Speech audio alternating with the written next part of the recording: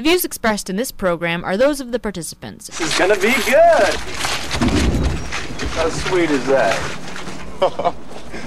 Bill's concept, man. To the extreme, man. It came from his brain. I had a hand in it. Wow, it is great. What is it? It's an instrument pack for studying tornadoes. First one in history. It's very exciting. Scientists have been studying tornadoes forever, but still nobody knows how a tornado works. We have no idea what is going on inside because nobody's ever been able to take scientific measurements from inside the funnel. That's what she's gonna do. How? We put her up inside a tornado. She opens and releases hundreds of these sensors that measure all parts of the tornado simultaneously. You see, Melissa, it's like this. These sensors go up the funnel and radio back information about the internal structure, wind velocities, flow asymmetries. We could learn more in 30 seconds than I have in the past 30 years. Get a profile of a tornado for the first time. And what will that do? If we knew how a tornado really worked, we could design an advanced warning system. Aren't there already tornado warnings? Well, the civil They're not good enough. They're nowhere near good enough. Right now, it's 3 minutes. If we can get this new information, we can increase warning time to 15 minutes. Give people a chance to get to safety.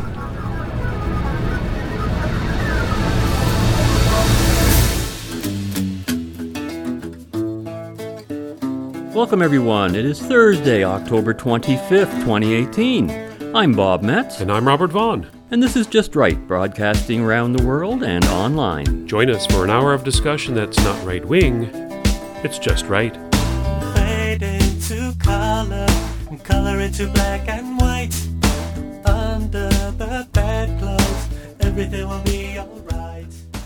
Weather and climate have preoccupied mankind since the very beginning of recorded history, and you would think that in the 21st century, all of weather and climate superstitions would have long since disappeared.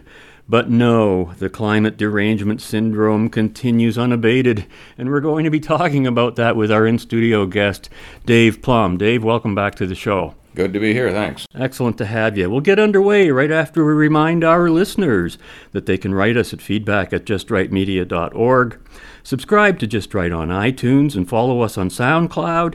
Hear us on WBCQ and on Channel 292 Shortwave. Visit us at www.justrightmedia.org, where you can access all of Just Right's social media links and, of course, all of our archived broadcasts. Well, Dave, you're the author of the book Inconveniently Screwed. Yes, and it's called Inconveniently Screwed. Now, I started out with Climate Hope, and I tried to sell that to publishers, and nobody was interested because apparently hope doesn't sell in today's world. People want to hear about catastrophes, so I spun it a slightly different way, and I changed the hope to a story of catastrophe, and it's not climate catastrophe, it's economic catastrophe that we're wreaking upon ourselves through all this nonsense of fighting climate change, spending tens of billions of dollars needlessly in a pointless war against Earth's climate. Now, the problem with the whole climate discussion to begin with is that there's two incredibly unrelated parts of it, one being the political issue around climate and the other one being the study of climate itself, which to me seem not to be related at all. I'm looking at the latest climate study, this latest UN report that has come out that I see in the paper here, Climate Study Skews the Blame, which printed on October 15th. And here they are now going to talk about downstream emissions. They're going to blame, for example, a car manufacturer for the pollution, not the consumers who drive the cars around. And right away that tells me, okay, that's political. There's more consumers than there are producers. Well, it's already been established by their own admission that the International Panel on Climate Change's goal is to redistribute wealth and to destroy capitalism. They said that themselves, so it only feeds into that. Well, sure, but then you get every other political interest group, like here they cite Bernie Sanders in the States, who wants to stick up for the little guy who's bearing all the brunt, so they're going to take the blame off of the little guy and put it on the corporations, right? And then you've got on Twitter people who are into vegan diets. For them, climate change represents an excuse to get rid of meat, cows, right? Yeah. So everybody's got an agenda that they can attach to this climate issue, and I begin to wonder, Is knowledge about climate even relevant or necessary in terms of the bigger picture, that nobody seems to care about the facts on this one, or they're operating in an incredible vacuum? I think it's a bit of both. Any thoughts on that? Yeah, my thoughts are that in the political spectrum and the mainstream media, the science doesn't matter. It's all political. I mean, even you look at Neil deGrasse Tyson on his Cosmos Space-Time Odyssey series, I believe it's episode 12, he's talking about Venus, and he says it's as hot as an oven and hot enough to melt lead, and you may think it's because Venus is so much closer to the sun than Earth is, but that's not the reason. And in saying that, this guy who's supposedly a world-renowned astrophysicist is denying the reality of the inverse square law, which there isn't a real scientist on the planet that will dispute the reality of the inverse square law. But this astrophysicist says the inverse square law doesn't matter. So that's a so-called expert denying the real science. And to me, these people are the real deniers. But this, as I say, the science doesn't matter. It's all about the politics. Well, I've always thought when I hear these words climate change that what they're talking about is certainly not the climate of the planet Earth. They're talking about a political climate and changing it from one of capitalism to one of communism and international socialism. That's always what it's been about. So, yes, to your point, Bob, facts don't matter. The science doesn't matter. All that matters is politics and power. So then to whom do the facts matter? To you and I, and to reasonable people. Yes, to reasonable people. And I think that you can talk about the facts all you want to the left, who will not be interested one way or the other because the facts just get in the way of their agenda, so they dismiss them. But for those of us who do actually want to know how the world works, what makes things tick, the facts are very valuable. And for people who haven't really got a commitment or an agenda, I think being able to be exposed to the debate may be very useful for them. But if the idea of doing books like this is to convince people on the left that they are wrong, would that be a futile goal, do you think? Well, I think the majority of people would like to know what the real truth is. They'd like to understand the science, and they'd like to have a comeback to people on the left who are trying to sell them this pig in a poke of spending so many taxpayer dollars fighting climate change. My wife and I took a vacation in Europe just recently. It was a bus tour, and I had a copy of my book on the tour. A number of people were interested in it. One fellow on the bus actually bought the book. But he said, he says, for a long time I've known that what we're being told is wrong. But I just haven't had the facts, this understanding of the science to explain to people why it's wrong, why I believe it's wrong. And he said, this book will give me the tools I need, the knowledge I need to be able to say to the people, well, here's the counterpoint to the political side of it. And yet again, on the other side of the coin, the other side doesn't have any facts at all.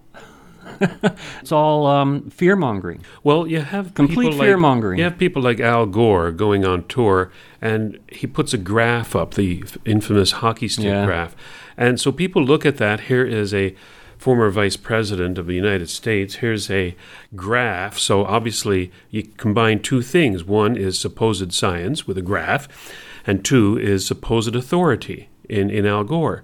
So that combination has turned people into believers in anthropogenic global warming.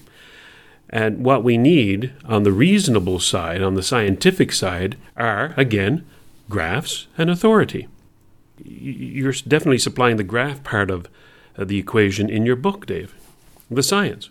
Yeah. I'm not an authority figure, though. You may not be an authority, but it takes authorities to pick this book up and say, yes, Milankovitch cycles, there's the relationship. Venus is not the proper model to look at. We're not in a greenhouse. And start to see all the dominoes fall. And then we need some authority to come out and say, look, this is all hogwash.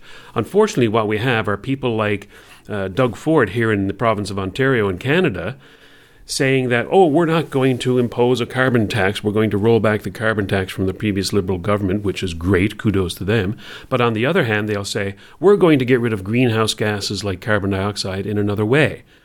So they're buying into the nonsense, the scientific part of it, and then they're using their authority to further that goal of getting rid of carbon dioxide and the internal combustion engine. Yeah, well, carbon dioxide is plant food, so by all means, let's get rid of the plant food because we don't need plants, right? The interesting thing is, and if you watch An Inconvenient Truth, Al Gore goes on at some length about the important point is that in all of this time, and I think he quotes 650,000 years, carbon dioxide has never gone over 400 parts per million. Well, there's 2 points to that. Number one is, where has carbon dioxide not gone over 300 parts per million, rather? It's up to about 400 now. And there's quite a difference between the northern and southern hemisphere that we can get into in some detail. But the other thing is, this 650,000 years is a blink in time in terms of climate change. And we're used to talking about climate change in terms of decades or even centuries, which is ridiculous because climate doesn't change over decades and centuries. It changes over tens and hundreds of thousands of years. We live in an interglacial period, the Holocene interglacial period, but we live in an ice age, and interglacial periods happen for about 10% of the time during ice ages. And this ice age started, the Quaternary Ice Age started 2.58 million years ago.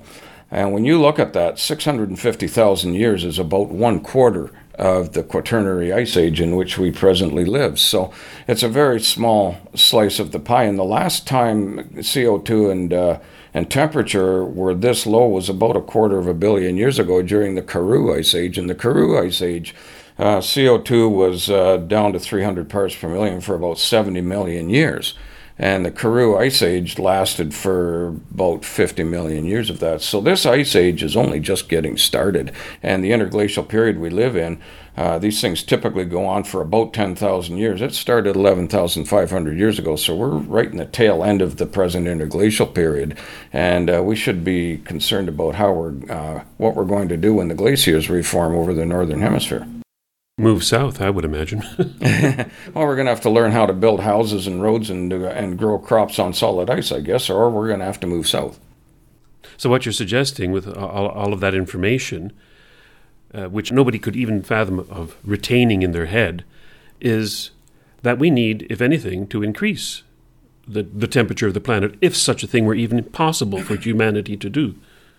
Well, if we burn enough fossil fuel, we might be able to extend the Holocene interglacial period by a few decades, maybe even a few lifetimes, or if we're really lucky, maybe even a few centuries. But eventually the orbital dynamics, the Milankovitch cycles, are going to prevail. There's just no getting around that. It's not going to matter how much carbon dioxide is in the atmosphere because we've had glaciers a few kilometers thick over this part of the world when CO2 has been much higher than it is now. And that's coming again because the orbital dynamics dictate climate. Has nothing to do with greenhouse gas. I think when we come back after this little break, we should talk about the Milankovitch cycles because people should have that in their repertoire when they talk about climate change. And I think that's probably the number one thing, other than CO2, which is nonsense. Let's talk Milankovitch. We've talked about that before, but it's a very important point. It's the main climate driver on this planet. We need to have people understanding it, and we need to talk about the distribution of carbon dioxide, too. Just spoke with Katie Ray Perfit from 350.org. She basically said that the projections that come from some of those in the know, like the Intergovernmental Panel on Climate Change, say we've got to get to completely renewable fuels. We have till 2030, so we've got about 12 years. And that it does have to come from government action. Brian, your thoughts on this? Hello. Hey, Brian. How's it going today? Great, thanks. One person that really is leading the charge on this climate change thing is actually Arnold Schwarzenegger, because he learned about all this stuff when he was governor.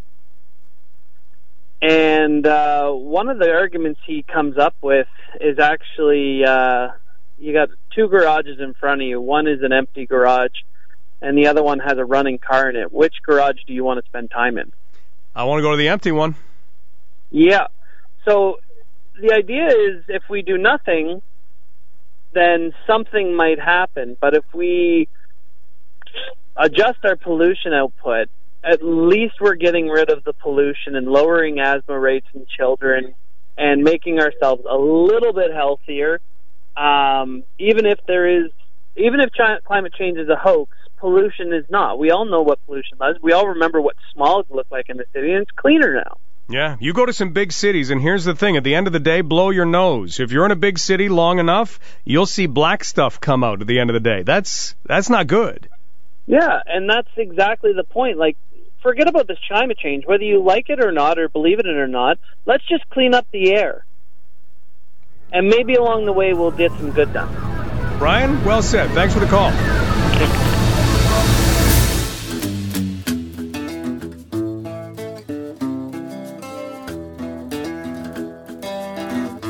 Tim, your thoughts on this? Hi, Mike. How are you? Pretty good. Good. You know what? I have a problem with spending my money on things that are ridiculous. You know, when electricity was invented and Edison and Tesla were both put in their ideas for it, Tesla had a way to pull electricity right out of the air free of charge. If you had a light, you turned it on, the electricity was gathered from out of the air around it and turned the light on for you. And the powers that be said, no way, we're not using that because we can't charge you for it. So they went with Edison's way, which sends it through a wire to your house so they can charge you for it.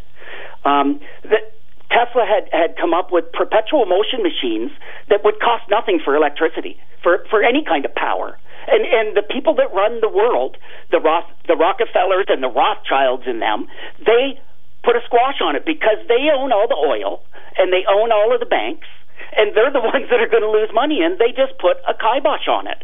And until, say, whoever is our premier or prime minister comes and says, screw you to the rest of the world, and puts money into something that can actually be done and not charge people for it, that's when things will change. And until that happens, I don't want you taking money out of my pocket to do anything. And you know what? Your attitude is very, very common. And it's one that, tell me what to do, but at the same time, show me that we're going to get results. And you're exactly right. Follow the money. Mike, that's right. Follow the money. But the thing is, who knows what climate change is doing when you have governments around the world with HAARP systems in that can cause rain to not fall there and to fall over there?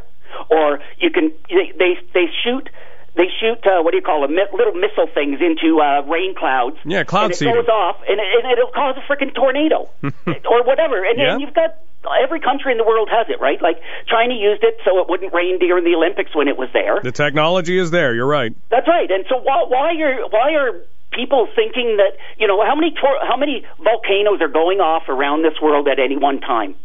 It's more than you could ever believe. So who's to say that my motorcycle is causing the damage and not that volcano that's spewing ash up into the stratosphere? You know what I mean?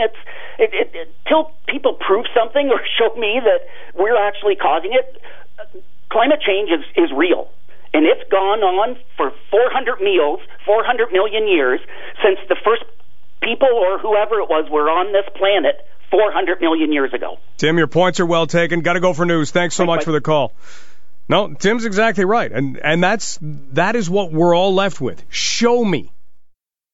Guys, with friends like that, who needs enemies? If these people are supposedly on the side of reason and denying the climate hype that's out there from the UN and authorities, then we're in for some trouble because the average person has no idea about the science of climate change. Not only that, they have, they know things that ain't so. Just listening to some of those callers talk about humanity being on Earth 400 million years ago, equating carbon monoxide in a closed garage with carbon dioxide, a completely different molecule. Utterly unbelievable, and that came up during the Senate hearings, too.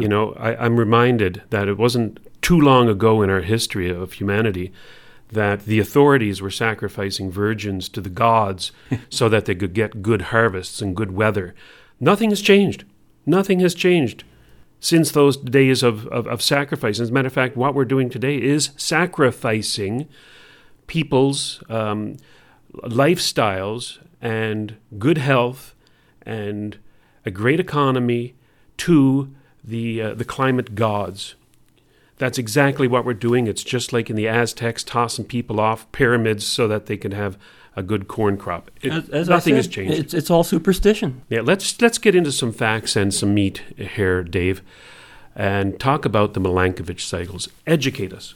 Okay, Milankovitch cycles. 3 major cycles. The big one is eccentricity, which is how stretched out the Earth's orbit is. And it varies from being 75,000 kilometers out of round to being a little over 9 million kilometers out of round. Another cycle is obliquity, which is axial tilt. Varies over a few degrees. And the third cycle is precession, which basically means that we adjust our calendars so we don't see it. But the seasons move around the globe on a 26,000-year cycle. So if we did not adjust our calendars to cancel out precession, 13,000 years from now, Christmas weather in December 25th would be like June 25th is now, and vice versa. We would basically have southern hemisphere weather. Milutin Milankovitch was a Serbian scientist who lived in the late 19th century and early part of the 20th century. I believe he passed on in 1959, but he devoted much of his life to the study of these orbital cycles. And he discovered that on a 400,000-year cycle, there's a major 400,000-year cycle, but there are more minor cycles every 100,000 years, and they're tied very closely into the eccentricity, the amount that the Earth's orbit is stretched out, which right now we're about halfway between maximum and minimum eccentricity, and we're moving towards minimum eccentricity, and we'll be there in about 25,000 years. Obliquity works on a 41,000-year cycle, and again, we're about halfway through the cycle between maximum and minimum, and we will be at minimum obliquity in about 11,400 years. What he discovered was that when eccentricity is minimal and when obliquity is minimal, and when land masses are basically mostly polar distributed, which they are right now, we get glaciation. And that happens regularly. And over the last 800,000 years, it has happened every 100,000 years that we get glaciers for roughly 90,000 years, and we get an interglacial period for about 10,000 years. And I mentioned earlier that the present interglacial period has been going on for 11,400 years. So we're at the tail end of the present interglacial period. And I have graphs in the book that show where we are in the present cycle and where we were 400,000 years ago and where we were 800,000 years ago, which were identical points in the cycle 400 and 800,000 years ago. And immediately following that, we got glaciers in the northern hemisphere. People think that because we're burning fossil fuels today, somehow this time is going to be different. I disagree, and the science disagrees. Well, that's interesting because you're talking in terms of time spans that you just blank out when you hear them in terms of a human lifespan, right? Like our lifespans are insignificant to these long-term things, and of course, all the climate changers who want to fight climate change are suggesting this is an urgent thing that's going to be upon us within 12 years. It's all going to be over by 2030, which we've heard before, and that we have the technologies to do something about it, which is amazing news to me. I don't think I've ever heard of such technology that we can actually affect the climate. Why do so many people believe that we do? Well, when you're talking about climate in Science terms fiction? of decadal periods, which is like in chunks of 10 years or even centuries or millennia for that matter, you're not really talking about climate. You're talking about weather. Climate change happens over tens and hundreds of thousands of years. So these people are talking about local weather patterns and they're equating that to climate, but it's nonsense, and they don't understand the real science behind it. They understand the politics behind it. Well, that's what drives them, isn't it? So obviously electric cars and things like that are not the solution. I mean, I have an editorial here by Lawrence Solomon that suggests that electric cars are a bigger polluter than anything else we've ever faced. Just because we can't see the pollution in the way we're used to seeing it, it's all industrial. We're going to have to build larger plants, more transmission lines, because with all these renewable energy sources, with winds and stuff, they have to be away from populated areas. Et cetera, et cetera. It's just jumping from the frying pan into the fire, so to speak, if it's climate change we're worried about. Not only the carbon footprint of electricity that we have to, well, not be concerned about, but we talk about, bigger for electrical cars, you have to think about what does an electric car run on? Or where does it store the energy? It stores the energy in a battery containing some very rare elements, some very polluting elements if they're not handled properly. Lithium in a battery has to be mined, usually in open pit minings. I think that there's only a couple on the face of the earth where they're coming from. I think Arizona might be one of them. And these, of course, are causing environmental damage. Now, I do not classify it as pollution. Pollution is a political concept, not an environmental one, if you ask me. So to talk about using electric cars to be good for the environment is denying everything that goes into making that electric car and fueling it. This speaks to a lot of the topics we talk about on this show, is the superficial understanding of an idea or an issue that the general public, and obviously the media, judging by those talk show hosts that we just heard, who have no idea what they're talking about, and politicians who still buy into this greenhouse nonsense, and the United Nations, who are doubling down with their latest statement from the IPCC. It speaks to the superficiality. People need to be able to understand an issue fully to be able to make policy on it. And they're not doing that. They're not doing their homework. They're lazy. Well, to borrow an old statement, they like to say it's not rocket science, but this is kind of rocket science. It certainly is science. It's science, and it's very complex to understand all the interrelations and things that we ourselves do not fully understand. But we do understand the big issues as far as everything I've ever researched. We understand the major causes of climate. I did my own personal study on this years ago for the show. We did a 2 or 3 or 4 part series. I mean, Life magazine that printed exactly how everything works back in the 40s and 50s, right? That was when they were still honest media. But today, you don't get science, you get science fiction. It's interesting, Dave, in your book, Dave, you speak about things like the Coriolis effect. You speak of the jet stream and the air currents keeping carbon dioxide in the northern hemisphere rather than the south. Those kinds of issues. I learned some of this stuff in grade 8. Mm-hmm. And that's probably 40 years ago. Yeah. Is it being taught today? I have no idea, but apparently not. I've got a chart in my book, and I'm just going by memory here now, so I may be a little bit off on the numbers. There's PDF files that you can browse on the internet. It's the science curricula for Ontario high schools. Climate change is mentioned something like 131 times, I think it is. Greenhouse gas is mentioned, I believe it's 44 times. Milankovitch cycles get 1 mention. Now, Milankovitch cycles are orders of magnitude more influential than greenhouse gas in determining what Earth's climate is going to be. And it should be, if it's going to be 44 to 1, it should be at least 44 to 1 for Milankovitch cycles against greenhouse gas. We're not teaching kids how to think. We're teaching them what to think. It's not education. It's indoctrination, programming, propaganda, brainwashing, call it what you will. But it's not education that we do in our school system anymore. So on TV, it looks like I'm in front of a map of Pittsburgh. I have to look at the image over there, but I have to gesture over here. It's insane. It looks easy. Well, thank you. When you do it right, it does look easy. I bet I could do it. Aren't you confident? Somebody's parents are still together. Well, why don't you come up and give it a try? Hey, Gus, can we have today's weathercast and the teleprompter up here? Okay. Great. Okay, do your best. Well, the rain is continuing here in most of western Pennsylvania with a stubborn low pressure system. That means the low-lying regions have an increased possibility of flooding, particularly around the Monongahela River. Now, as we turn to the 5-day forecast... Okay, that's enough. But I didn't finish. Oh, no, you're done, sweetie. You're done.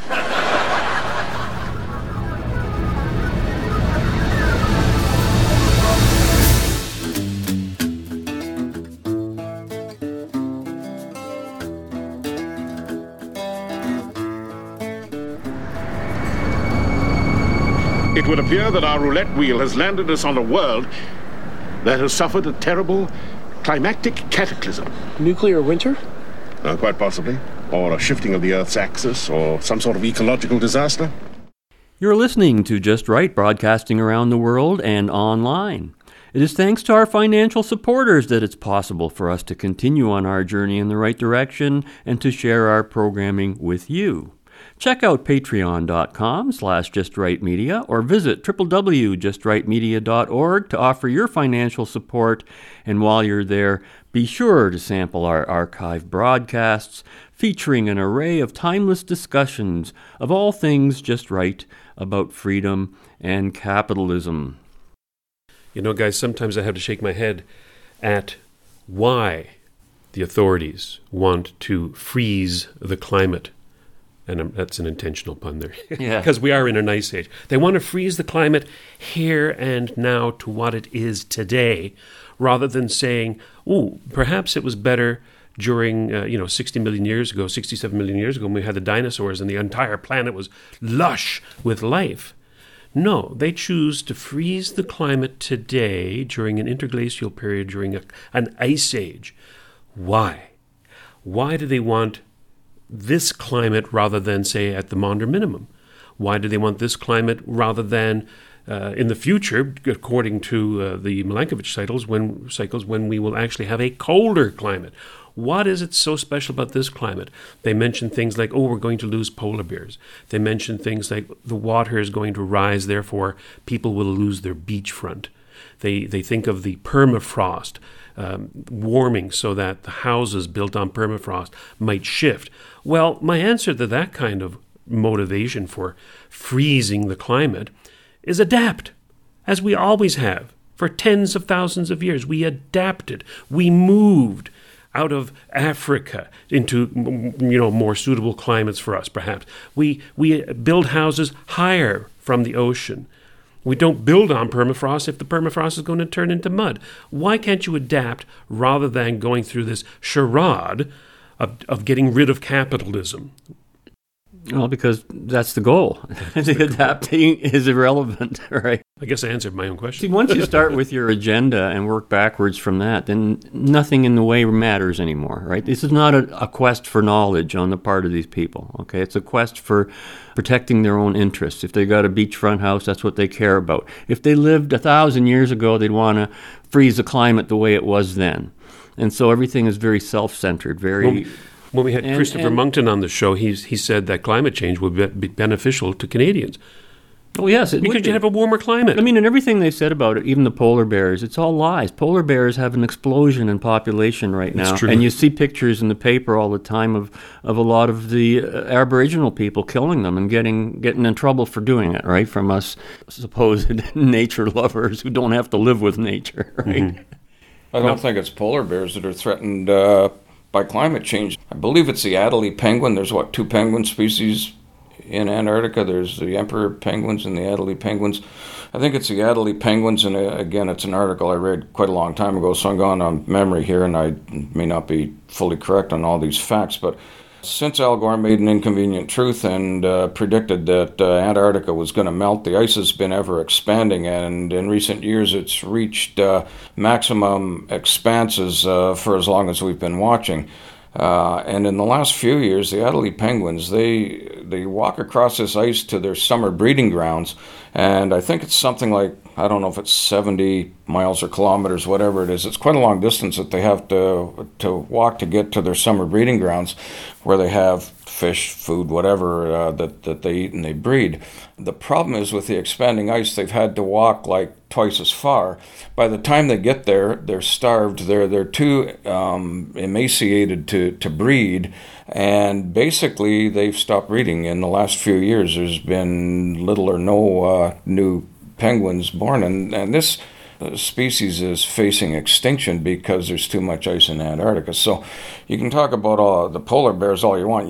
You always see the same picture of one starving polar bear, which was a really old polar bear that was dying because it was so old. And that's a picture you see of polar bears all the time. But this whole idea of stopping climate change, that would be one way to basically deal with the population problem, because everybody would die. climate change Well, there you go. There's the objective. Yeah, well, climate change very nearly stopped back in the days about 248 million years ago at the Permian-Triassic boundary. Pangaea was a supercontinent at the time that spanned from pole to pole, and it cut off all the ocean currents. There were no oceans at the time. There was an ocean called the Panthalassic Sea. And basically, with the disruption in the ocean currents, and there were other things going on, the Siberian traps were forming, which put between 100 trillion and 200 trillion tons of carbon dioxide and about 13 trillion tons of chlorine into the air. So there are a lot of other bad things going on at the time. But the big thing that really killed life back then was that the oceans stagnated. They became anoxic. They ran out of oxygen, and almost everything, something like 95% of marine species and 70 to 75% of land species perished. And the reason for it was that climate became too stable for too long. In order for life to live on this planet and to continue to live here and evolve here, the planet needs to be shaken up on a pretty constant basis, which means that we need these things like tropical storms and earthquakes and tsunamis and all these things that we find so devastating and threatening. Those are actually necessary for life to continue on this planet. So stopping climate change is a really stupid thing to do, even if we could do it. To say nothing of carbon dioxide itself, it's the gas of life. That's what, Lawrence Solomon keeps calling it. And other but the U.S. Supreme Court declared carbon dioxide to be a pollutant, which is just more stupidity.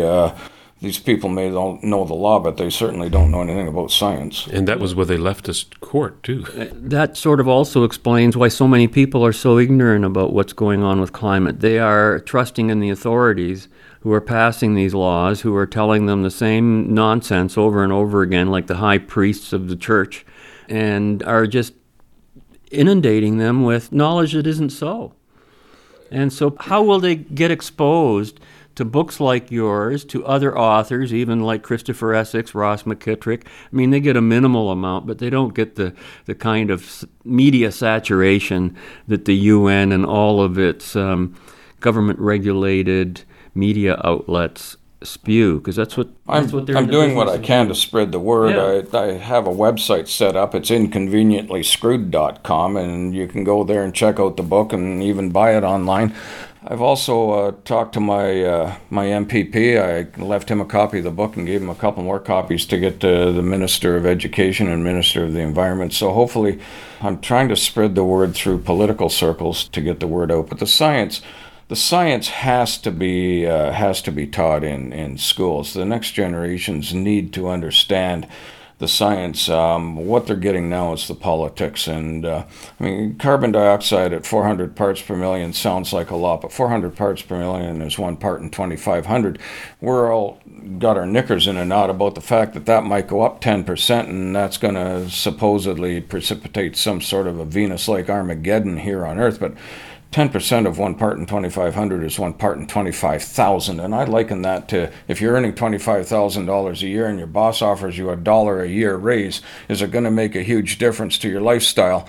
Because that's how much difference 1 part in 25,000 is going to make to Earth's atmosphere if carbon dioxide goes up to 440 parts per million. When you say things like that, Dave, it just boggles the mind how anybody can believe this nonsense of anthropogenic climate change and why we should be so punished by our leaders with carbon taxes and trying to change our habits as a result. It boggles the mind. It's also a promise of the afterlife, isn't it? Like everything they're promising us that will benefit the planet is going to be after we're all dead. So we won't be here to see if the results are there or not. So how can I get motivated by something like that when, in fact, I'm more worried about people killing themselves in wars and more immediate things that relate to human activities? The climate's going to be changing whether we want to blow the world up or just sit here still. It's interesting. I think I recall reading about one of the theories of how life evolved on this planet, and it had to do with tidal pools in the moon. The moon pulls on the planet and twists it into bulges, and of course it creates the tides. Without the moon, there would be no tides, and you would have a very static sea level. But because we have the moon changing the way things happen on the planet, you had tidal pools. And in those tidal pools, perhaps was created life for the first time. That's one theory. So if you accept a theory like that, it is change which created life on this planet. And for people to come out and say everything has to be frozen, static, no change, is I think, a metaphor for the left. And that is, as I say again in every show that I can, the left are a death cult. And this, I think, is a metaphor for that. On that Permian-Triassic extinction I talked about, it's colloquially known as the Great Dying. And stopping climate change would create another Great Dying. And that's what these people want. It seems so. They are a death cult. That seems so, but I don't favor going extinct myself, so I'm all in favor of continuing with climate change. Josie, I appreciate the call. Let's go to Bob Metz. Hi, Bob. Hi, Andy.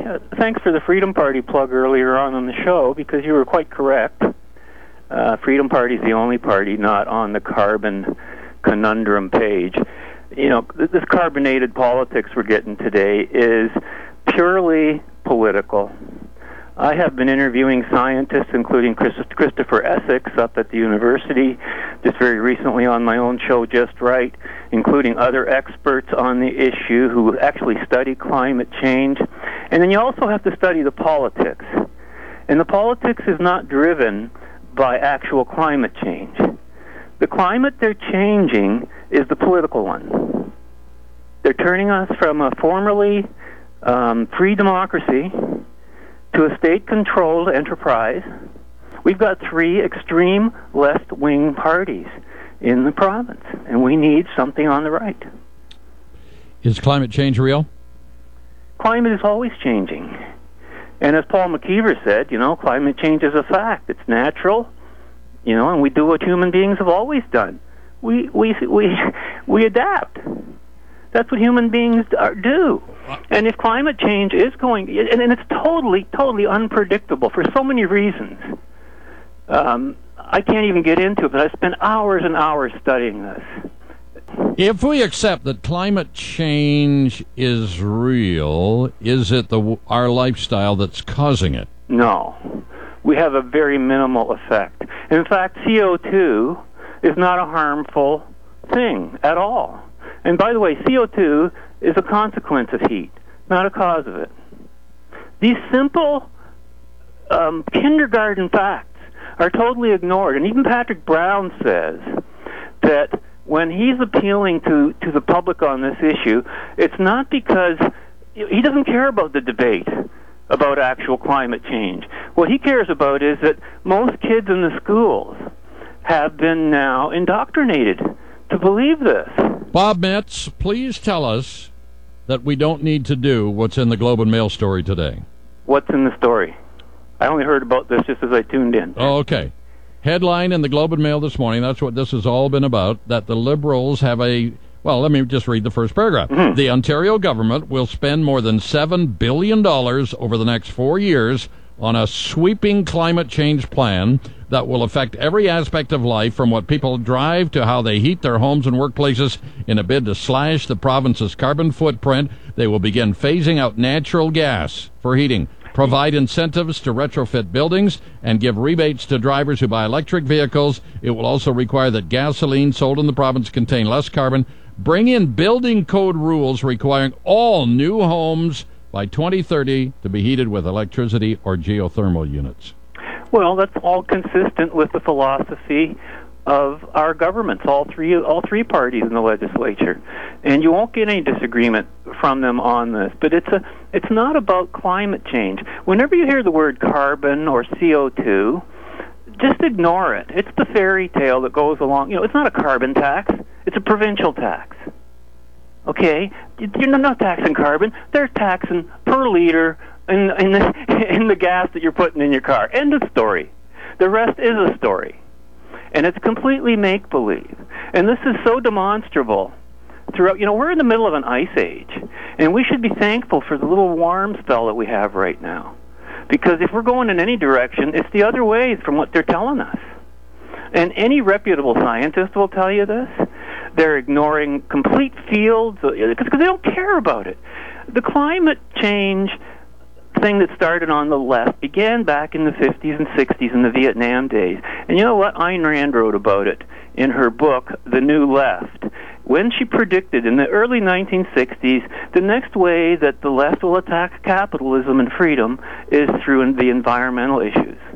She says they'll make up stories about polar bears being extinct, literally, because this has all been planned by Socialism International for years and all its affiliate groups. Let me share. This is not about climate change.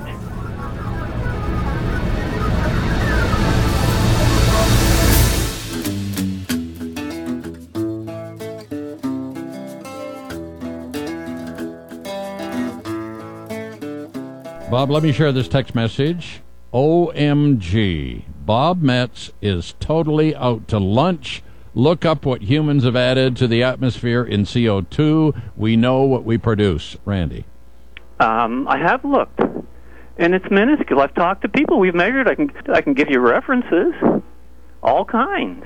I'd like to know the other side of the story. The other side of the story proves nothing. They're going on the basis of, well, we're doing it just in case. They have no evidence of any sort. I've talked to the top people. I interviewed Lord Christopher Monckton, who at the time, when he was with Margaret Thatcher, they were both into the whole thing until they investigated it. And they were the first ones to say, no, this is not the case. We have 1 minute left. Tell me what a Freedom Party would do if they were in power. Well, we would get government out of the energy business.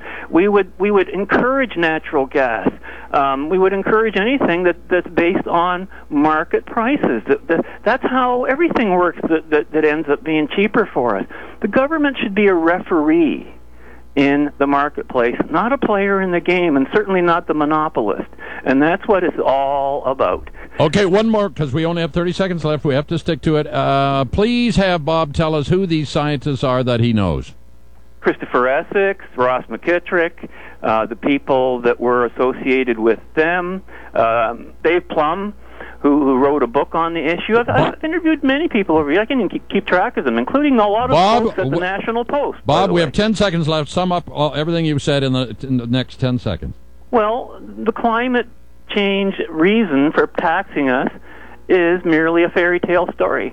They're taxing us because we have health care to pay for, education, and all the other elephants in the room that they don't want to deal with, but they're cutting back like crazy on the services while they increase taxes and think and try to tell us, oh my goodness, climate change is our big issue when we have patients lying on the floors of hospitals on the front pages of our paper who can't get service. Give me a break, Andy. Bob, good to hear your voice again. Thank you, sir. Our listeners should take note that just after this broadcast, I'm going to sit down with Dave Plum, author of Inconveniently Screwed, for an interview, which I will post on our YouTube channel at Just Right Media. So if you go to Just Right Media, click on our YouTube link, and subscribe to our channel, you'll be notified when that video comes out. Now, I was myself very interested in this diagram that you are relating to here. Now, this is new to our discussion because you've added this to your book that we talked about previously, and it's a video that's available on YouTube from NASA. Yes, this is actually what we see here is a screenshot of a YouTube video that was done by NASA, and I think it runs something like 3 minutes and 10 or 11 seconds. And it's a year of carbon dioxide, and if you just go and browse for a year of carbon dioxide, it'll come up near the top of the list. And what it shows is all this red and yellow swirling stuff in the northern hemisphere, and that's carbon dioxide up around in the 390 to 400 parts per million range. In the southern hemisphere, there's hardly anything, pretty much clear skies year-round. You can see as you go through the year that the carbon dioxide builds up, hits its peak around the beginning of May. Around October, it hits a minimum, and then from then until May it starts to build up again. So the screenshot I have here is kind of the worst case scenario in terms of northern hemisphere carbon dioxide concentrations. But the interesting thing is that down at the bottom you see the Antarctic Peninsula, and there's no carbon dioxide showing up down around there because the concentrations in the southern hemisphere are very, very low. And the reason for that is because of the intertropical convergence zone. Now, the Intertropical Convergence Zone is essentially a wall of air that forms around the equator, and it has to do with the Earth spinning and creating a Coriolis effect. The Coriolis force is a force of spinning, and things stick up off the surface of the planet, mountains, buildings, people, cars, whatever, and grab hold of some of the air and spin it in such a way that you get trade winds in the northern and southern hemisphere. And in the southern hemisphere, the trade winds kind of blow one way, and in the northern hemisphere, they blow the opposite way. And where they meet at the equator, at the Intertropical Convergence Zone, the trade winds don't mix, they butt heads. And basically they repel one another. So what happens in the northern hemisphere stays there, and what happens in the southern hemisphere stays there. The northern hemisphere contains about 3/4 of the world's landmass. It contains 90% of its human population, and it contains most of its known volcanic activity. So consequently, the northern hemisphere is where all this greenhouse gas, or almost all of it, is produced. Very little is produced in the southern hemisphere. Southern hemisphere is mostly ocean, and oceans are carbon sinks. So the ocean draws down carbon dioxide, and as a result, you see a very distinct, it's almost like two separate planets, the northern and southern. It seems that way, and what's really odd when I look at it, I mean, I know it's been skewed by the way they do the graph and how they divide it and use the colors. It's like a straight line, then blue below it and all red above it. And of course, a lot of that blue is oceans, and yet some of the climate change alarmists today are now telling us that the reason we're having this carbon dioxide increase is because of the oceans. The oceans are releasing that. Well, if that were true, then the southern hemisphere would be even more carbon dioxide than the northern, wouldn't it? In places where oceans are warming up, and they are warming in some areas, they're probably releasing carbon dioxide, or it may simply be that they're not absorbing as much as they used to absorb. And again, it's like the financial argument that we lost money this year. Well, what it means is that you expected to make $2 million profit and you only made $1 million, so you lost $1 million. This is the way things get spun. And I'm not really sure if the oceans are releasing carbon dioxide net overall. I don't think they are. No, I didn't get that impression either, especially when that information's coming from... Well, even around Antarctica, there's things Al Gore didn't tell us about. He didn't tell us about the hydrothermal vents along the divergent South Scotia Ridge lying just offshore from Antarctica. These hydrothermal vents are pumping greenhouse gas into the ocean there at 400 degrees centigrade, and not very far from there, there's this South Sandwich Island arc, which is it's undersea volcanoes 3,000 meters or 10,000 feet high that are also blowing a lot of volcanic gas into the ocean. But Al didn't happen to mention all that. But I think if the ocean around the Antarctic Peninsula is warming, I think the undersea volcanoes and hydrothermal vents pumping all this greenhouse gas into the ocean at temperature that's roughly equivalent to the temperature on the surface of Venus, I think that might account for something more than us burning fossil fuel in the northern hemisphere.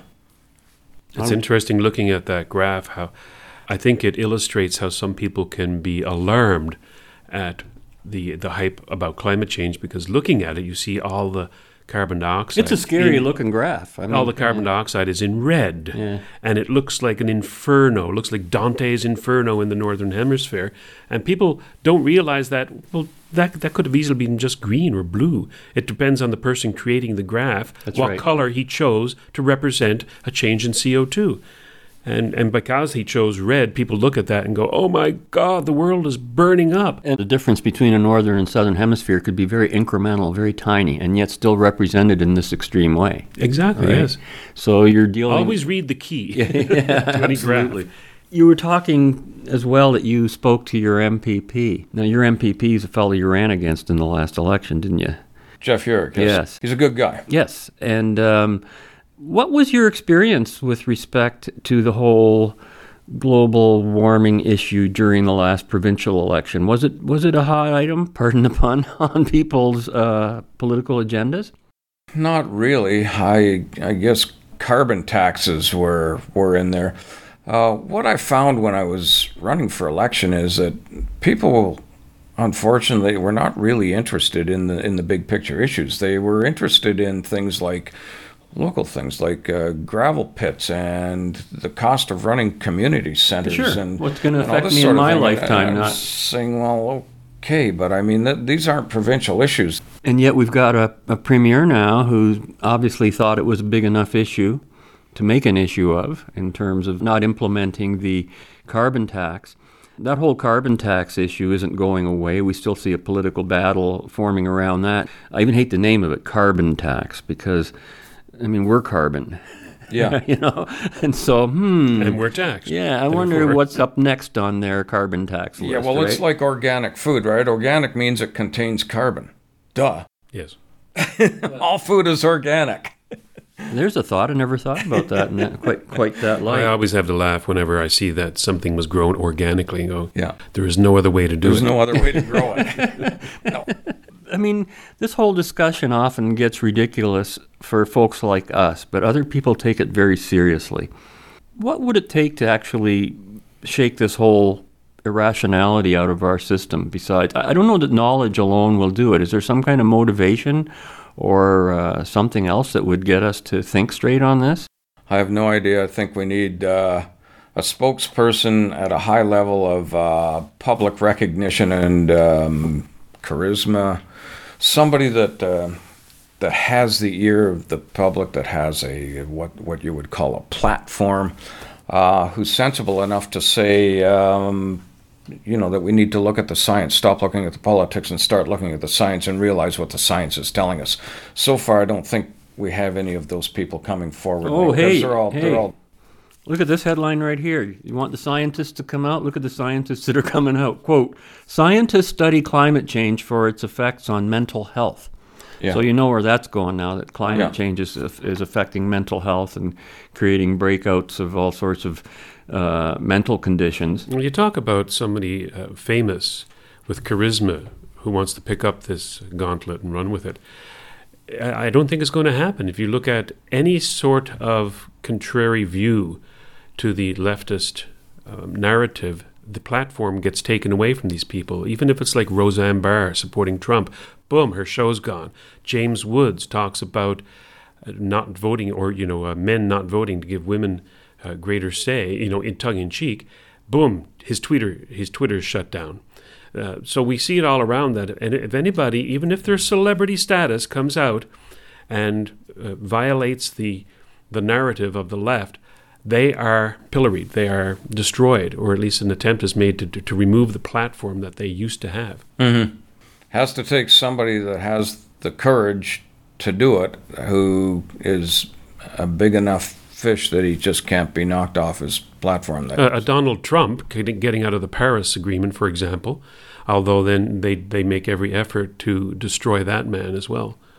Well, I don't think he's got any problem with people like Donald Trump and Doug Ford, even though I think they're doing the right things in terms of rolling back carbon taxes and all that sort of thing, I don't think they're doing it because they understand climate or climate change. I think they're doing it because they see a segment of the electorate that's fed up with this BS, and they see economic they see a large grassroots support, as Bob says, on the economic side of it, to put more money back in people's pockets, because they recognize it's really just a tax grab.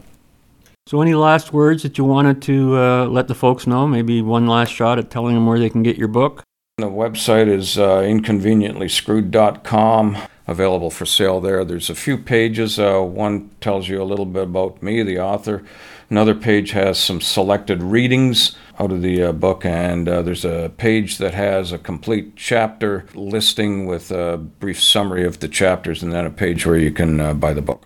Well, thank you for joining us again today, Dave, and the book is Inconveniently Screwed, and I think the point to be taken out of all this is, yes, the facts don't matter to the left. In fact, the facts threaten the left.